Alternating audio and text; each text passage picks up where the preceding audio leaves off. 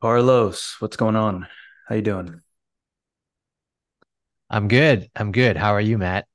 Are you gonna make an intro for the listeners, or are we gonna Yeah, roll into let's do that? it. All right. So on today's pod, you're going to hear about Matt's ambitions and career goals as an entrepreneur, software engineer, and a huge growing trend where if you apply the right business idea or two, you could be surfing in money. Let's dive in. You like the wordplay? I do. I appreciate good wordplay. Yeah. Good wordplay on podcasts is like good foreplay during sex. Ooh, okay. That Foreplay for the was ears. That Yeah, was that was more wordplay. It's so meta. so meta. Yeah, not Facebook. All right. Um, Not the holding cool. company. Although we will talk about holding companies, it seems like. We, oh, we're on a roll. Man, I had an energy drink this morning. I did a little workout earlier today, and I had a C4 energy drink just because I feel like my workouts have been slacking since having the baby. Actually, I haven't worked out at all. So today's the first workout I did in like 3 weeks. Um, yeah, and I feel good. I feel sharp,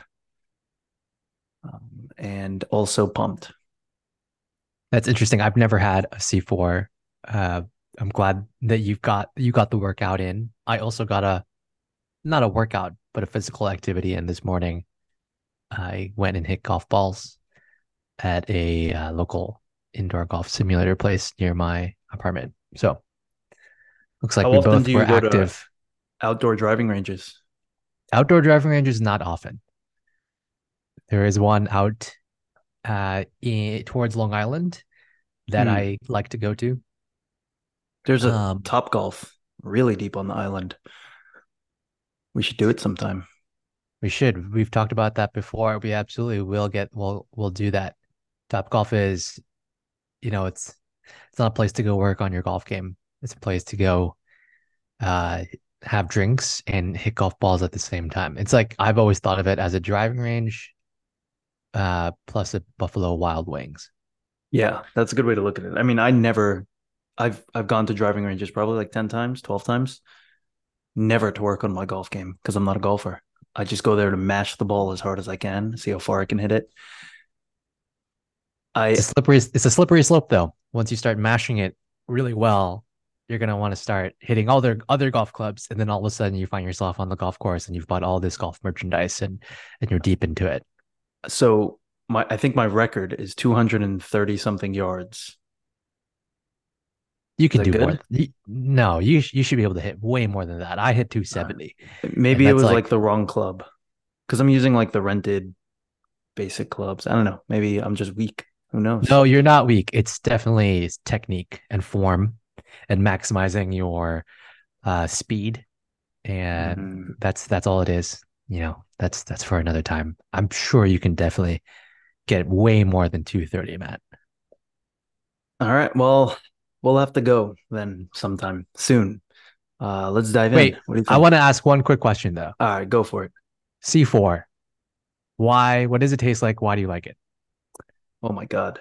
Well, caffeine, number one, Of because course. I feel fantastic on caffeine. Um, I'm pretty big into like nootropics, so things like L-tyrosine and amino acids like that that'll help like boost mental cognition. That's in there. For a while, I got away from pre-workout powders before workouts because I also enjoyed coffee. So I felt like I was doing too much caffeine. But I just recently ordered, I don't know if you know Derek from More Plates, More Dates, the pretty popular YouTube channel. He breaks down people's steroid cycles, whether or not they're on steroids. He's super knowledgeable. Anyway, he has his own supplement company and he created obviously a pre-workout with his following, his massive following. His company, by the way, you want to put up a number, is doing over $100 million already. um and he broke down his pre-workout formula in a 2.5 hour YouTube video, which no company does, and he went ingredient by ingredient and explained why and in what amounts and the science behind it, et cetera, et cetera. Anyway, long story short, I trust him. I trust his research. I bought his pre workout. I do not have it yet. It's arriving tomorrow. So I bought a C4, like a ready to drink. And yeah, I'm a caffeine junkie, man. I like being on top of my A game. Got it. So caffeine, you were influenced, and 2.5 hours for a breakdown of a pre-workout Yeah, it's routine. called Gorilla Mind. Yeah. Okay. And he That also must goes be some into like in-depth. Yeah. it's very in depth. He goes into like the chemical structures of the different things. And he breaks down he doesn't call any company out by name, but he says like, other supplement companies will have this much of this, and here's why that's ineffective, and here's how they're like scamming you to increase their margins. And it's like, oh, okay, interesting. And he really breaks it down nicely. So he quite possibly has the best pre-workout on the market. People have said it's the best one they've ever had. And since we're talking about it, it's not just the caffeine for me. Like for me, the clarity, mental clarity, no brain fog, and cognition after the workout is super important. Like I've had really strong workouts where I've taken pre-workouts and I'll be super tired after. And I Hmm. think that if you're working out and then you're just dragging ass the rest of the day, what was the point? Hmm. So Yeah. I like to get a good workout in, and then I like to be like able to dive right into code and just firing on all cylinders. So Amazing. Okay, that's good to know. I will check that out eventually. But thank you for that. Let's dive in. fantastic. All right. So I think the last time we left off, we were talking about, I mentioned having a career goal of having a publicly traded technology holding company. Um, and we said we would speak about it. So let's speak about it. Uh, that is my goal. I want a publicly traded technology holding company. The reason is I often have a lot of ideas for softwares and just online things, tools, websites in general.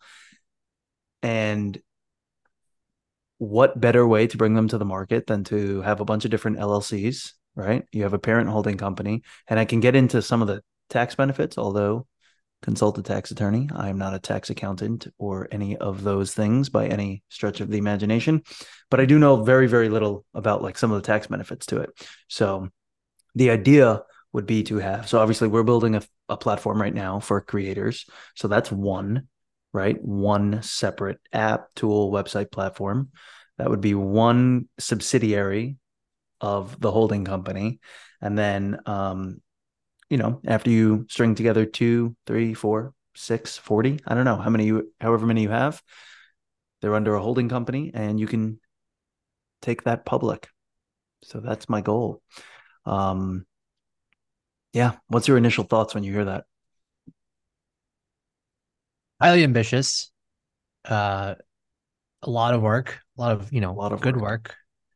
work. Um, yeah, I'm I'm curious how like what is your timeline on all of this? Like what do you think how quickly do you think this will come into fruition? All right. So, I mean, right now, I actually already have like a revenue stream from a product. I think we spoke about it in like the first episode. Yes. It's small-ish, but it's growing. And I think for the first couple of things I'm releasing and the product we're building in general, the goal is cash flow. Like without really good cash flow, free cash flow, it's hard to invest into other things, right? Like you can't deploy capital into the next project or the next project, or without really, really good cash flow, you can't like, in my opinion, if you want to bootstrap, you can't shoot big. And I do have like an idea, which I won't dive too deep into now, but I do eventually want to take that big swing at the multi-billion-dollar kind of company.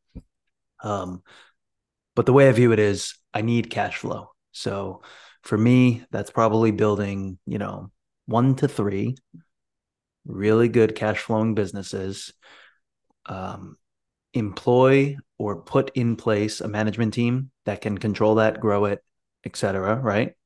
And then use cash, like the free cash flow that I'm gaining, the dividends that that's kicking off to then go into the big idea phase of my career. Um, so yeah, that's it. I have one that's cash flowing a little bit right now. We're building a platform which actually can be pretty big in and of itself, like very big, with a massive TAM. Yeah, I got off on a tangent there. That's the caffeine from the pre-workout, but what do you think? No, I mean it sounds great. It didn't. It sounds like the timeline's kind of TBD, Oh, ideally quickly, timeline. but yeah, I was, Quickly. what? It's a hard question to answer because you It really is don't hard. know. A lot of balls in the air. Um, Yeah. well, you would hope this could take a lifetime to build. This could take. Well, yes. So the holding company itself, this isn't like some Right. We're talking about the holding fluffy, company. yeah, this isn't some like fluffy dreamer BS that a lot of people spew. Like, I want to do, like, I'm viewing this as like my life's work, you know? I'm not talking about like I'm gonna have a publicly trading holding company in 4 years. Like Yeah. this may not happen for like 20 years, but all the while in the background, I'll have been building, successive platforms or tools. So why? Why may I ask why a holding company? What inspired you to what makes you make that the aspiration as opposed to just going public with a company you build, one company that you build from the ground up, which is a common that is more of a common aspirational goal for a lot of entrepreneurs Yeah. and tech people. So yeah, go ahead. Sorry. I didn't mean to No, I cut was you going to off. ask like what are there holding companies that you look to that inspire you that you say, oh, that's what I want to build to have, or is it really just broadly speaking, conceptually, this is how I can control my money or build Yeah. wealth and That's stuff. essentially what it is. I like investing. Um, and I actually in the market boom and bust of COVID, I made a lot of money and then I lost a lot of money. And then I realized, man, in the stock market, you're not really in control unless it's your thing, your company, right? And I'm also super creative. I like building, so I'm really good at building. Like you can literally kind of describe anything you want to do me and I can go off and build that thing. So it's a way to deploy my creative energy. Um, yeah, I mean, maybe one day I will have a single company that's publicly traded. I don't know. Maybe the holding company isn't public. Maybe it's just privately held and it kicks off dividends and to all its shareholders. And yeah, who knows? Publicly is like the term public is neither here nor there, I guess. Maybe it's privately Mm-hmm. held. We'll see. Yeah, I love the fact that your interest and your trading skills and history is what has driven you to kind of this decision to this decision, right? To this aspirational goal. It makes a lot of sense. I you know I personally don't dive into the stock market too much, other than what's in my um, retirement fund and stuff. I have someone else help me with that.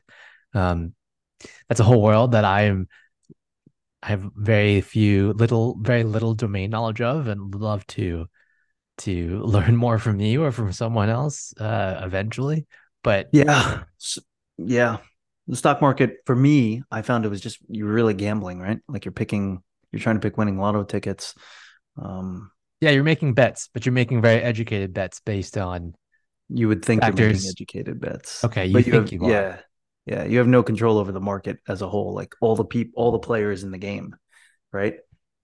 So it's tough. It's Obviously, tough. there's very successful traders, investors.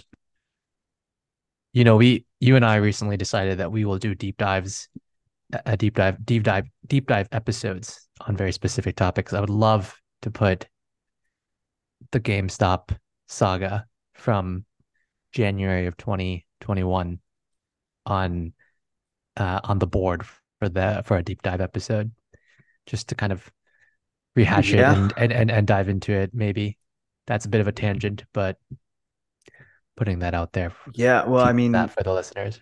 Yeah, write it down. I think that's a good one. Maybe we could. The guy, I forgot his name, but he went by Deep Fucking Value on Reddit. He was very smart.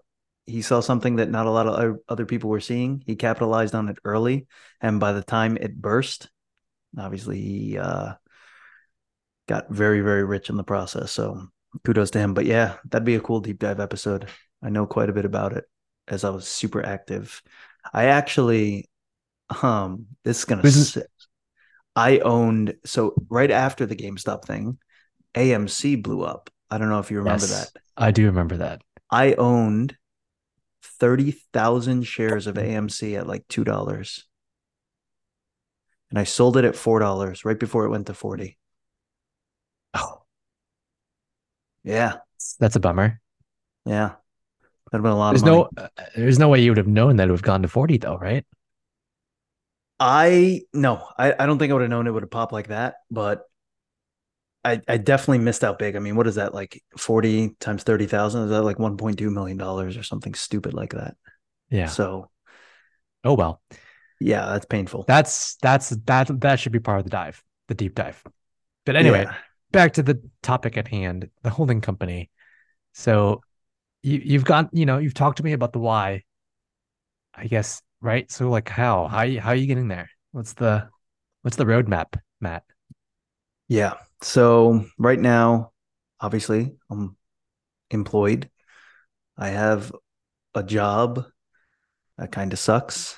No, no. Well, let me back up. The job does not suck. I enjoy my job. I it sucks that I can't just do my own thing and code all day long. So I have this one small tool kicking off some profit. Let's call it 1,500 a month. It's not enough to live off of. Um, the plan is to build a second, both to be cash flowing some amount of money where I can free myself from having to work for other people and then just write code for my own two things. Grow those much, much, much larger, those two things alone. And once you have a bunch of cash flow, just keep the ball rolling. So that's the how. The idea is to build a war chest essentially of capital and keep it going, keep investing in new ideas. I have a personal list in my notes app on my iPhone of probably 30 different business ideas. That does not mean I'm going to start all of them. It's just ideas that I've looked at, markets I've researched, and I'm like, damn, I could do something here. And I could build something like really cool here too. So right now I have, let's say, tool A that's kicking off 1,500. Tool B is in the works, which is the platform me and you were building. Um, there's a third one, which I would do probably after B is stable, successful, and growing. Sure about that sometime in the future, maybe 2 years from now, once our platform is, moving smoothly. Yeah, that's the how. There's a bunch of tax benefits to this. If you want to dive into that, I can dive into what I know. I can't necessarily go too deep into like the details because again, not a tax accountant. Please don't take my word for it. Consult somebody. You interested in that?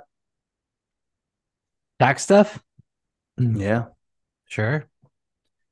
I would love to uh take advantage of the tax system. Not advantage, excuse me. Let me rephrase that, right? Tax benefits. Yeah, no, I love learning about tax benefits. Yeah. Cool. So how about we just do one quick example so we don't drag on too long about taxes since we're not accountants. But let's say you have three subsidiary LLCs under a parent company. Okay. So you have three LLCs and each has $10,000 in profits, which they would have to pay taxes on. Right. Mm-hmm. What you could do is you can pass those $10,000 from each of the three up to a parent company, the holding company, as a management expense, right? So parent company charges subsidiary child company management fees of, let's say, $10,000 because that's a totally normal thing.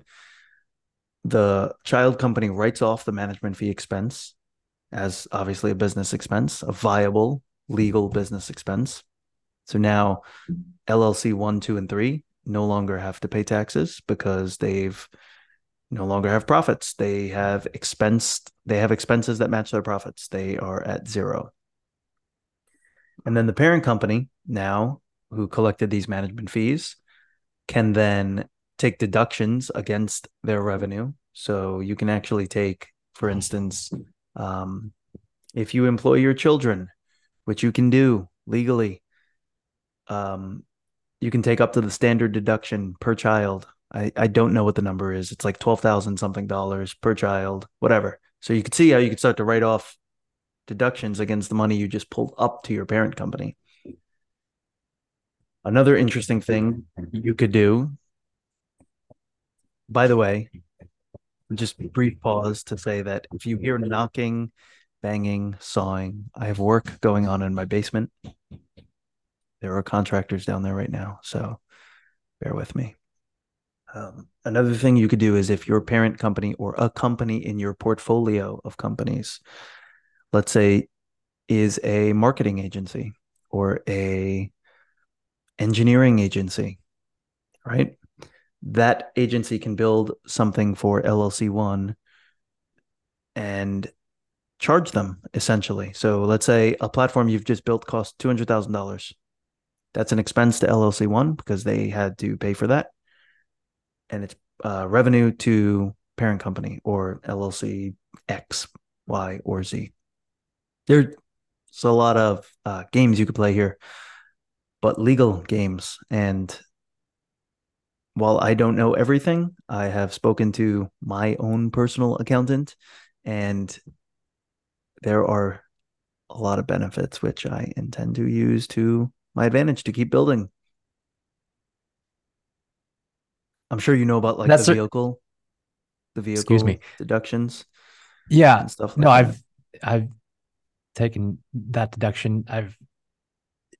All those things that you listed are uh some of them I'm aware of. You can do certain things with having a holding company of LLCs or like a trust or something like that. Mm-hmm, Um, and uh, yeah, have thought about it as well for my own personal ventures. Not a big holding company like as you described, but employing your kids. I've heard of that one before. Employing your children. There's the probate or something like I forget the words, but there are a lot of benefits there. Yeah, maybe we don't spend too much more time on taxes so that we don't lose No, too yeah, many listeners. yeah. They're gonna be like, Um, oh, boring, but yeah, I mean, there's certainly going to be people interested in this topic, right? yeah, Also, I think the thing to note that I always think back to about taxes is that it is designed for entrepreneurs, right? It is designed for people like the U.S. tax code and the way that it's set up. It's you, it benefits people who start companies, um, because America capitalism, building things, encouraging people to build things. That's kind of one of the core tenets of this country. And I, it seems to me based on my basic understanding of the tax system that like that's how what it's designed for. So I think you it would outlined a lot be. of specific things that like you know come from that tenet, from that ideal. A lot of people I don't think really realize that and take advantage of it. it would be really uh, interesting to get someone super knowledgeable in this space on as like an interview guest. What do you think? Would you be interested in that? Absolutely, I think that would be very valuable for a lot of people, uh, Yeah, you and people me should be included. educated here. Yeah, yeah, for sure. Because I'll hear something and then you'll have to re-explain it to me like 3 days later. But Do you have an especially accountant? related to taxes, I do, I I do. have an I'm accountant as going to well. switch though. I found someone a little more knowledgeable, so I think I'm Yeah, I gonna mean, switch. if you're gonna, once you start really getting the ball rolling on this holding company, you're gonna need someone who's a little more specialized in that realm, Yeah, I assume, as opposed to any personal taxes and such. right. I mean, I have a consulting company, I have a consulting LLC, and my accountant is she's kind of specialized in that. Um, for those people, for people like myself who are having solo consulting LLCs and uh, Yeah. So it's nice. It's nice to have someone specialized in knowing and knows what you're, you know, what you're doing. It's not the standard like um, 9 to 5 job and you're getting the what is it, 1092? What is that what Uh, the thing is? when Or you're is that when you're a contractor, I think no when you're 1099 not oh yeah, that's the contractor. But when you're just a regularly employed person W2. at the W2. See, I've already forgotten. It's been a few years and I don't even know what the thing is anymore. Right. Anyway, All right. uh anything else on the holding company that you wanna make sure you note? No, nothing more. Let's roll on. Surf on. Surfon. All right, I'm gonna put up a number now. Let's move on to my segment where I'm gonna put up a number. Matt, my number is 1 million. The number, and that's the number of US surfers uh that have the increase in the number of US surfers from 2019 to 2022. Matt, have you ever been surfing? I've not, and I'm actually also afraid to, not afraid. I'm afraid. I am afraid of going in beach water. Have seen many videos of shark attacks, and I am not interested in being eaten. Um, so no, I have not surfed. I probably will never surf, but that is a big increase. It is a big increase. But wait, you don't like going to the beach? Or you I you used to like going to love the going to beach? the You beach. don't. So now you don't, and So you don't want to go in the water. yeah, if I can't, yeah, I don't know. Maybe I'm being paranoid, but if I can't, so here on Long Island, we have Jones Beach. The water is kind of dark. You can't see below like 2 inches once you're in the water. And I need to know what's swimming near me. I mean, even if a shark was near me, I can't get away from it probably, but it makes it a little more scary when you can't see to the floor. Yes, Um, but yeah, no, that's their world, and I'm not trying to swim in it. I that's watched a fair. horrible video the other day, but maybe we'll save that for later. Go on. I don't want to interrupt your Shark put up a number. shark attacks are, I think, a whole nother episode, especially in 2023. I think there have been more attacks on humans, which is rare, or like it doesn't always happen, but for whatever reason, Is this it is is it rare or is it due to the increase in surfers? it's a good Maybe it's question. correlated. Maybe. But anyway, yes, back to the surfers and the increase of 1 million from 2019 to 2022. So that number I came across, this comes from an article in The Atlantic. It's called A Single Website Has a Chokehold on Surfing, an article by Caroline Mims Nice. I believe I'm saying that correctly. Nice, Nyce. Really good article. Highly recommend that you give it a Google it and give it a read. So in the article she describes, or it talks about how the interest in surfing, this new interest in the last 3-4 years, is in large part due to this subscription media business that offers 24/7 predictions for surfing for breaks around the world, called Surfline. That's the subscription media business, Surfline. So they offer surf conditions around the world. What they have is a network of over 1,000 cameras to bolster those forecasts. Um, Surfline gets millions of visitors every month who use it to surf. The article talks about this guy who, when he first saw the camera at a beachfront property near where he surfs, it was like on a pole.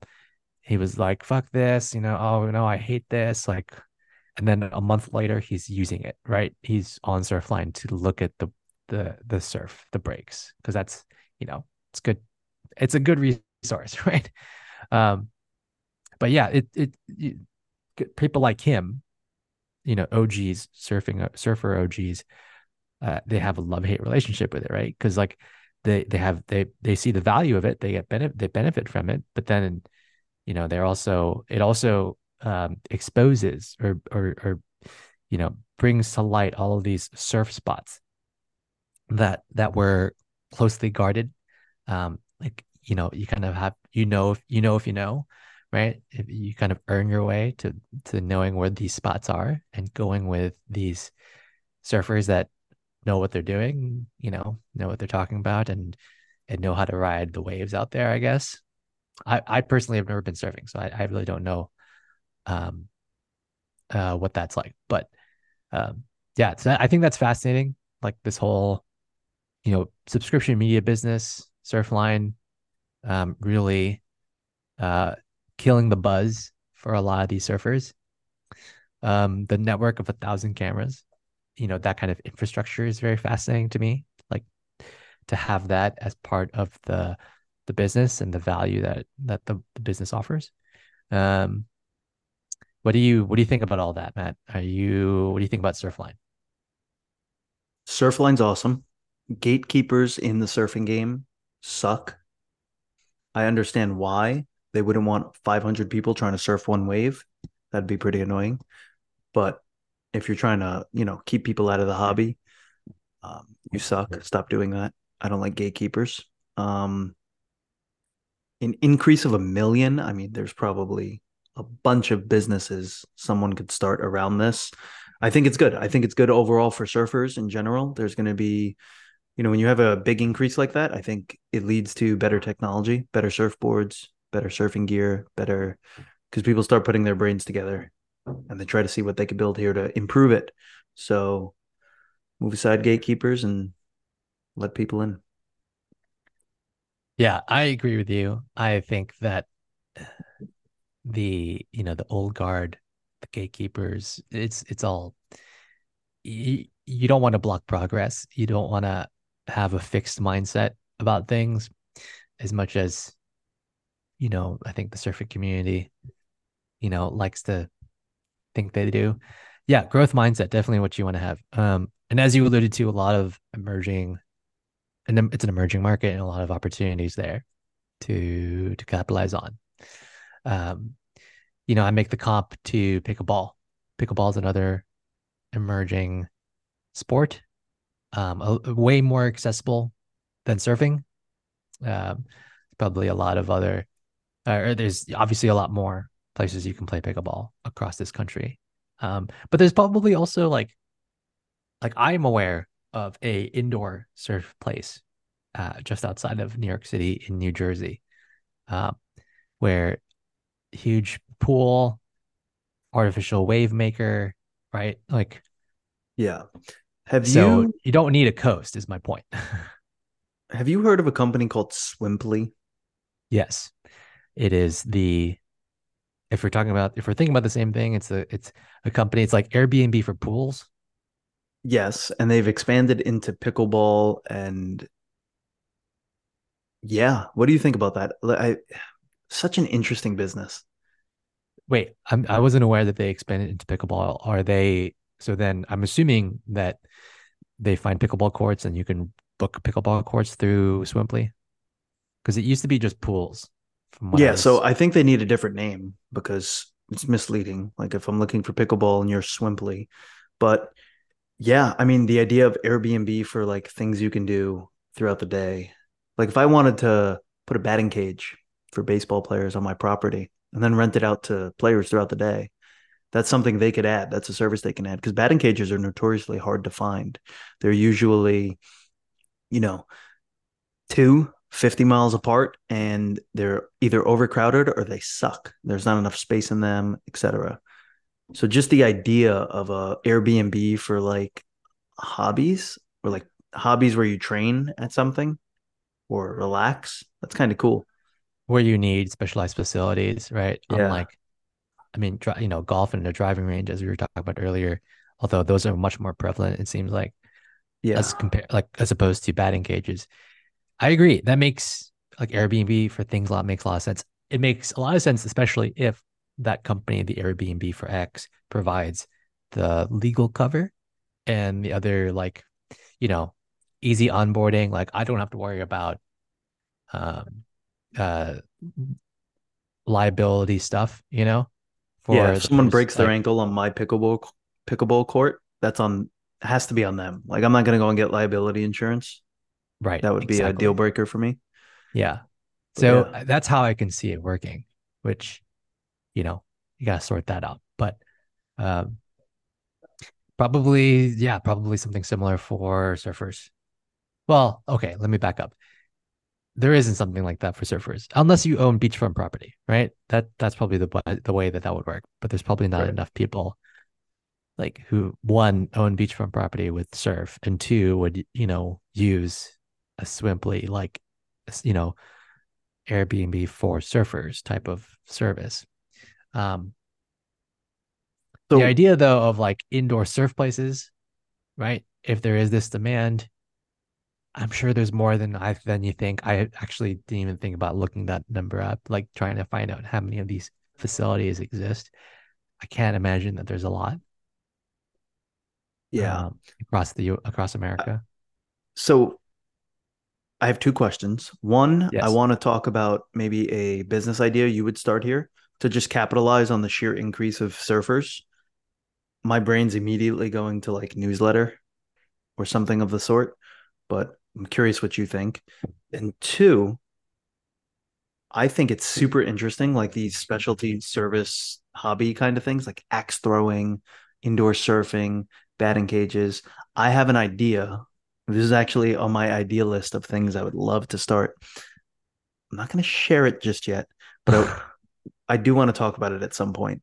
And I think it would crush. Like, I think it could go across the country and become like a franchisable thing. But anyway, business ideas. What would you do here? A million new surfers. I mean, my instinct and gut first reaction is e-commerce and uh like the accessories, the accoutrement. Um, Wetsuits is probably the most obvious thing to like build a brand around of like offering cool I don't know some unique and desirable wetsuit.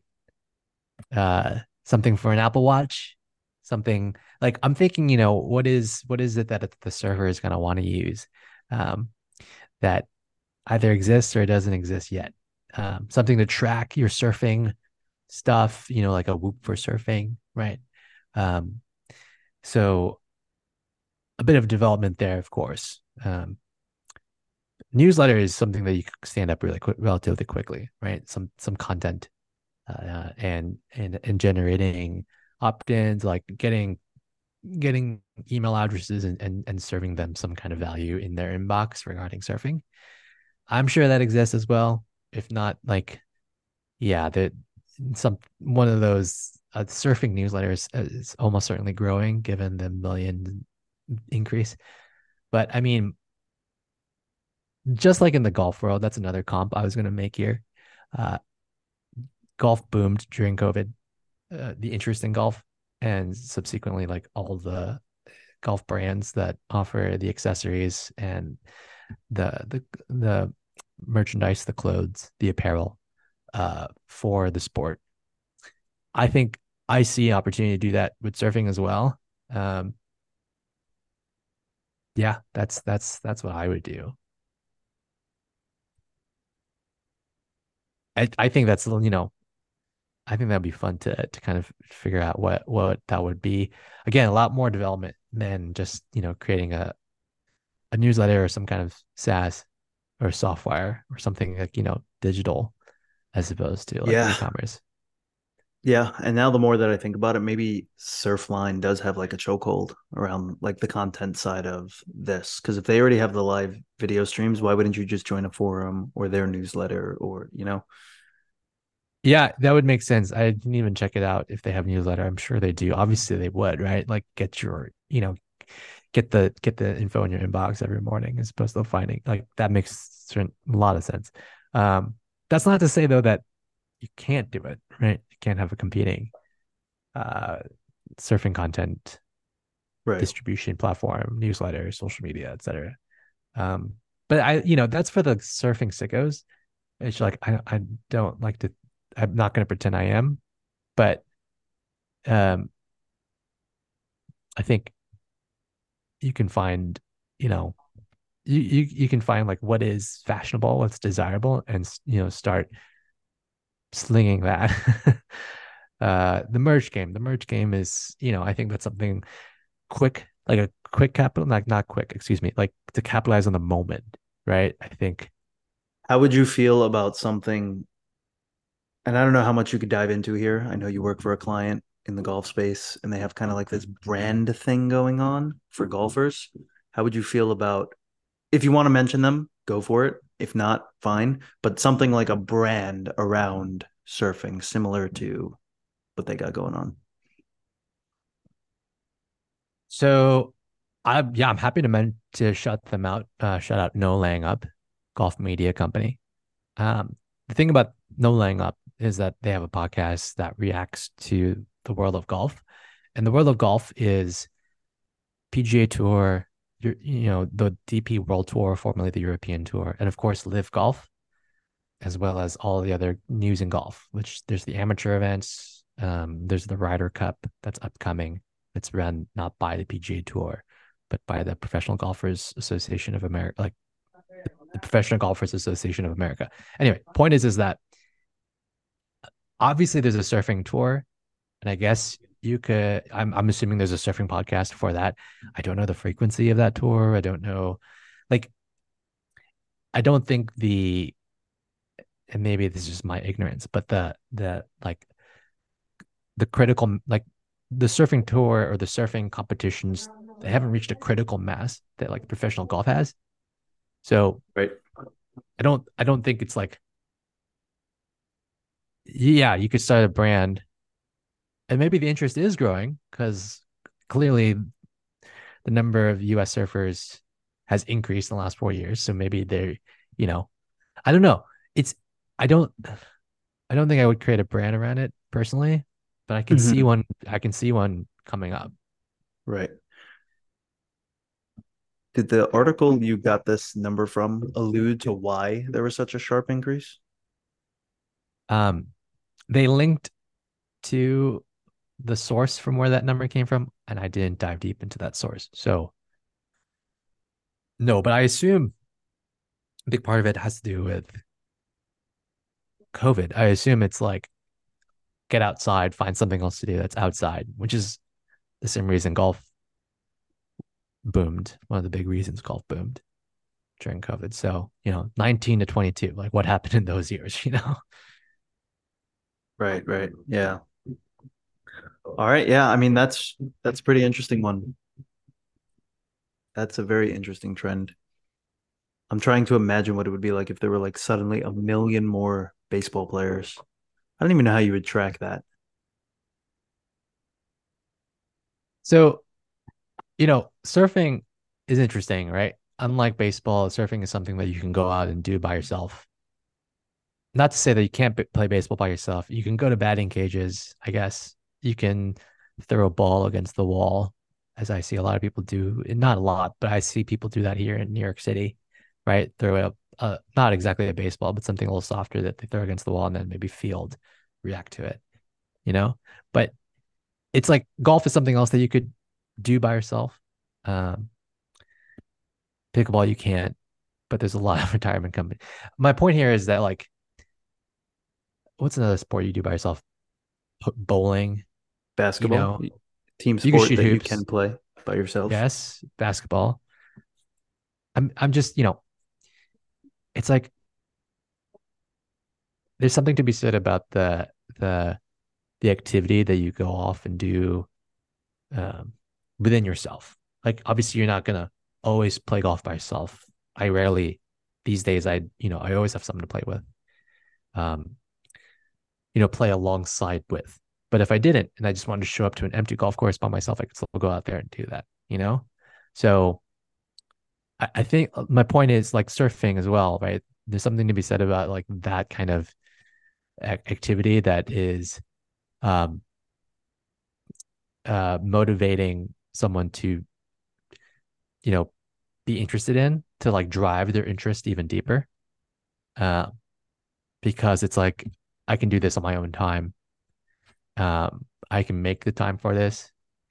I don't see that in baseball and even golf. I mean, even basketball.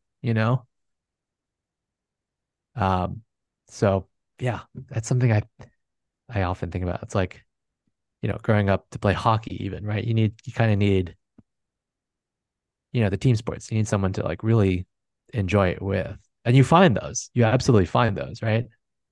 But then you got to revolve around that schedule. Like soccer, for example, you know, a lot of guys will want to play soccer, but they got to find a pickup game or join a recreational league. And then all of a sudden, like your schedule kind of revolves around that. And if you're passionate, if you're a true sicko, you're really into it, you're gonna make that time, right? You're gonna prioritize that and actually like, and then it's probably even better because like you've all prioritized it. You've all agreed to meeting at 9 p.m. on the soccer field over here, on the east side of Manhattan, to play, while the kids, that's the only time you got the field and it's Yeah, after everyone's work. So that's probably, in my opinion, like the best thing about organized sports after a certain age. Like, I don't have really another time outside of like big events, like a baby shower or something like that, where you really gather with 10 of your closest friends. So, like when I was playing baseball, it would be weekly. Every week we would meet at this time, and all 10 of us or 20 of us, whatever it was. Friends are hard after 30. yeah, adult friendships, uh, it's something. Although I will say I have made some good, like really deep, like true adult friends on the golf course after 30. Um, because there's just a lot of time to talk, walk and talk. And How much? I think we're running a little long here, but I do have a very pressing question. I meant to ask you this every single pod you've ever brought up golfing. which is quite a lot, I think, out of like the 7 or 8 that we've done so far. I've Yeah. probably mentioned golf like in at least half of them. But yes, let's end on this question. How much business have you witnessed happen on a golf course, if any? Me personally, like very little. No Um, overhearing of conversations, whether at on the holes or in the bar inside or something, if that's a thing. so honestly, no, I very little like I can't think of a time where I've witnessed business on the golf course. I'm sure it has happened and I just don't remember it or I didn't recognize it at the time. Probably almost certainly when I was a caddy and not playing.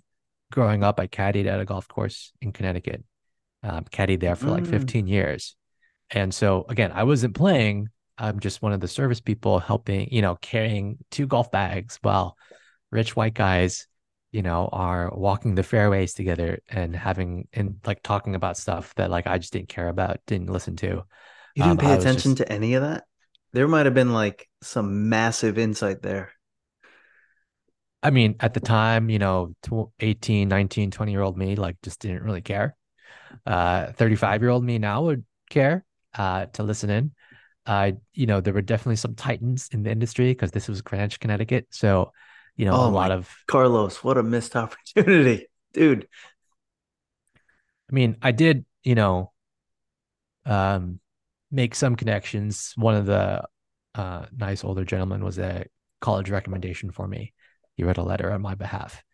Um, but that was my interest right at the time. It wasn't like, oh, how do I grow my software business? How do I like, get capital, right? It's not, those aren't the pressing questions on my mind when I was 17, 18, 19, right? Um, I also just wanted to like make some money and like get out of there because like it was a job. I wasn't trying to, I wasn't playing golf despite being on a golf course and wanting to play. Um, so yes, almost certainly there was business happenings while I was caddying. But in my adult life, like I don't go on out. I don't go to like I don't entertain clients on the golf course. I probably should. That's something I'd like to do in the future. I have gone on Business expense. business golf trips, but the business is done off of the golf course, and the golf is just kind of attached. Like it's just like it's like a thing in the background. They're not having a meeting on the course, right? Mm. Actually, sometimes we are. Yeah, let me take that back. There has been a couple times where I've discussed things on the golf course, but we're trying to, we're saving it for the end when we can sit down and actually talk. Um, but yeah, I mean, you hear about all these like wheeling and dealings, right? Like, yeah, I don't see that personally. I Yeah. think that stuff might be a little more old school, right? Do you Where a little more old school when there's less email, there's, more phone calls, right? Like older guys who like, you're with someone for 4.5 hours, assuming that you're mhm. playing full 18 holes. And there's a lot of talk in between golf shots, right? you So yeah, sorry, go also, on. also, I'm sorry, one more thing. There are certain industries where this happens a lot. Insurance, I'm very aware that insurance, there's a lot of wheeling and dealing on the golf course. A lot of really good golfers are like what we call mid amateurs or mid ams, which is anyone 25 and older. And there actually is a championship for mid ams. It's like considered its own category. So basically, you're not in college, like you're not a college kid. You're not a young college kid. It's like the guys and the women and the men and women with 9 to 5s, maybe families and kids, but like that level, like if you're, a good golfer at that level, like there's a championship for them. So mid ams, like the guys who are good, right, are guys who most of them are like insurance agents. Like I think that's kind of the stereotype because you're told to go play golf. Mm, Like that's part of your job. So it's not like you're told to go play golf, but like golfing is a big, it's part of the tapestry of your career. such an interesting topic. So you mentioned, all right, last thing. You mentioned titans of industry. Do you recall anyone in particular who you caddied for? Um, I can recall names. I can't remember. What they did? Yeah, like what the specific. I mean, like a lot of finance for sure, um, Mm, mhm. and banking institutions that I'm not going to name, and I'm not going to name anybody's name either. Some media icons as well, or not icons, excuse me, media Mhm, mhm. execs. You were Um, telling me about Jamie Dimon. That's cool. That's a good one. Jamie You Dimond. caddied for the CEO of Chase. That's awesome. No, I never caddied for Jamie Dimond. Oh, I thought you told me that. No, I may have mentioned Jamie Dimond in another context, but I never caddied for Jamie Dimond. I did. I used to work in the bag I room. just made that up. He never told me that. I'm just trying to pry information here. um, Basically, if you're not a caddy, you or like another job in the golf course is like the bag room slash cart barn, and it's just someone who like gets the bag. Um, so I did like this was in I think like 2008 or nine. Rudy Giuliani and Hmm. his son. I did like help them with their bag. His son Well, what the Andrew's heck were a they talking about? They had to have been talking about some interesting. yeah. I mean, You just didn't care. let's not go deep into there. But like, I didn't go with them on the golf course again. Oh, okay. As a bag room boy, bag room guy, like you just help get their golf bag out of the car and put it on a cart, or like you clean their clubs at the end of the round and you put it away in the storage room if they have it, if they keep it at the golf course. So his son Andrew is a really good golfer. He played at Duke, like D1 at Duke Uh, University, and I think he even tried to go professional for a while, or is so a professional. I'm not sure. you were a caddy in a very expensive business where a lot of rich people enjoy the sport in arguably one of the richest zip codes in America, Greenwich, Connecticut. Correct. Were you making really good tips? Yes. Like, What was like average? so this is, mind you, like 2000, between 2005 and actually I caddied up until 2019. Uh, but per bag, so you can usually carry two bags, and basically you get like between um like $75 to $80 per bag for 18 holes. So obviously that scale increased over time, but it was like you can make like, you know, $150 for 4 hours of work, if I remember that correctly. I think now it's like $100 a bag, meaning if you carry 2 bags, 4 hours, you get 4.5 hours, you get, 200 bucks plus whatever tip, you know? And then like that's just normal days. Towards the end of my caddying career, because I don't caddy anymore because my summers are just too busy. But I would only like they would the club would only call me up for the big tournaments, and those get paid out pretty well, right? Especially if your guys perform well. You recall any like tip you got where you were like, what the hell? This is out of the ordinary. Guy just gave me $2,000. No, nothing wild like that. No, but I mean, I did make 4 figures for 3 days of work at the very last event I caddied for because it was the member guest tournament and I Huh. caddied for the championship winning team. And it's two guys, member guest is two guys, right? Over 3 days. It's a lot of golf. So it wasn't just 3 rounds. It was actually more than 3 rounds. I forget exactly how many holes it was. Um, but yeah, I mean that's the biggest payout I got from one event, I believe, if I remember correctly. I used to be a caddy when I was 16. I I don't I used to don't think I knew that. Yeah, I used to caddy pizzas. So I would carry pizzas for people. Uh, You were a to, pizza caddy. yes, a pizza delivery boy. But I was trying to find a very good way to say it, a nicer, cooler way to say it. I was a pizza caddy boy. Um, and I once got a $40 tip on a Nice. one pizza pie delivery. And I was like, huh, interesting. Kind of made my week, not gonna lie. 16-year-old, $40. It's pretty good. That is really good. It's Very amazing. generous. Very generous. Yeah. Because I would imagine that pizza The was, order was like $16 or something yeah, I cheap. was going to say that's like 2x of what the cost of Yeah. the pizza was, right? Like They he gave me tipped like you 200%. $60. I Yeah, was like, keep it. 200%. I was like, damn. Okay. Must have been having a good day. That guy, Yeah. that person, whoever you delivered to. He really wanted that pizza. Yeah, clearly. Yeah. Uh, All right. all right, Matt. Well, that was a good episode. That was fun. Sorry about your all the noise on your end. Honestly, we couldn't hear it. Barely. Oh, yeah. I mean, like on my end, I'm sure I think it'll other be people interesting may. to listen back and see how much we hear. I've been clicking the little red button here to like turn Yeah, on and off my microphone yeah, if to it mute ever it. got real loud. But all right, cool. Interesting pod. I hope it was interesting. Subscribe. We have to come up with like a really good outro. I kind of wrote one, but it kind of sucks. So I'm not gonna say it. Just subscribe to the pod and see you later.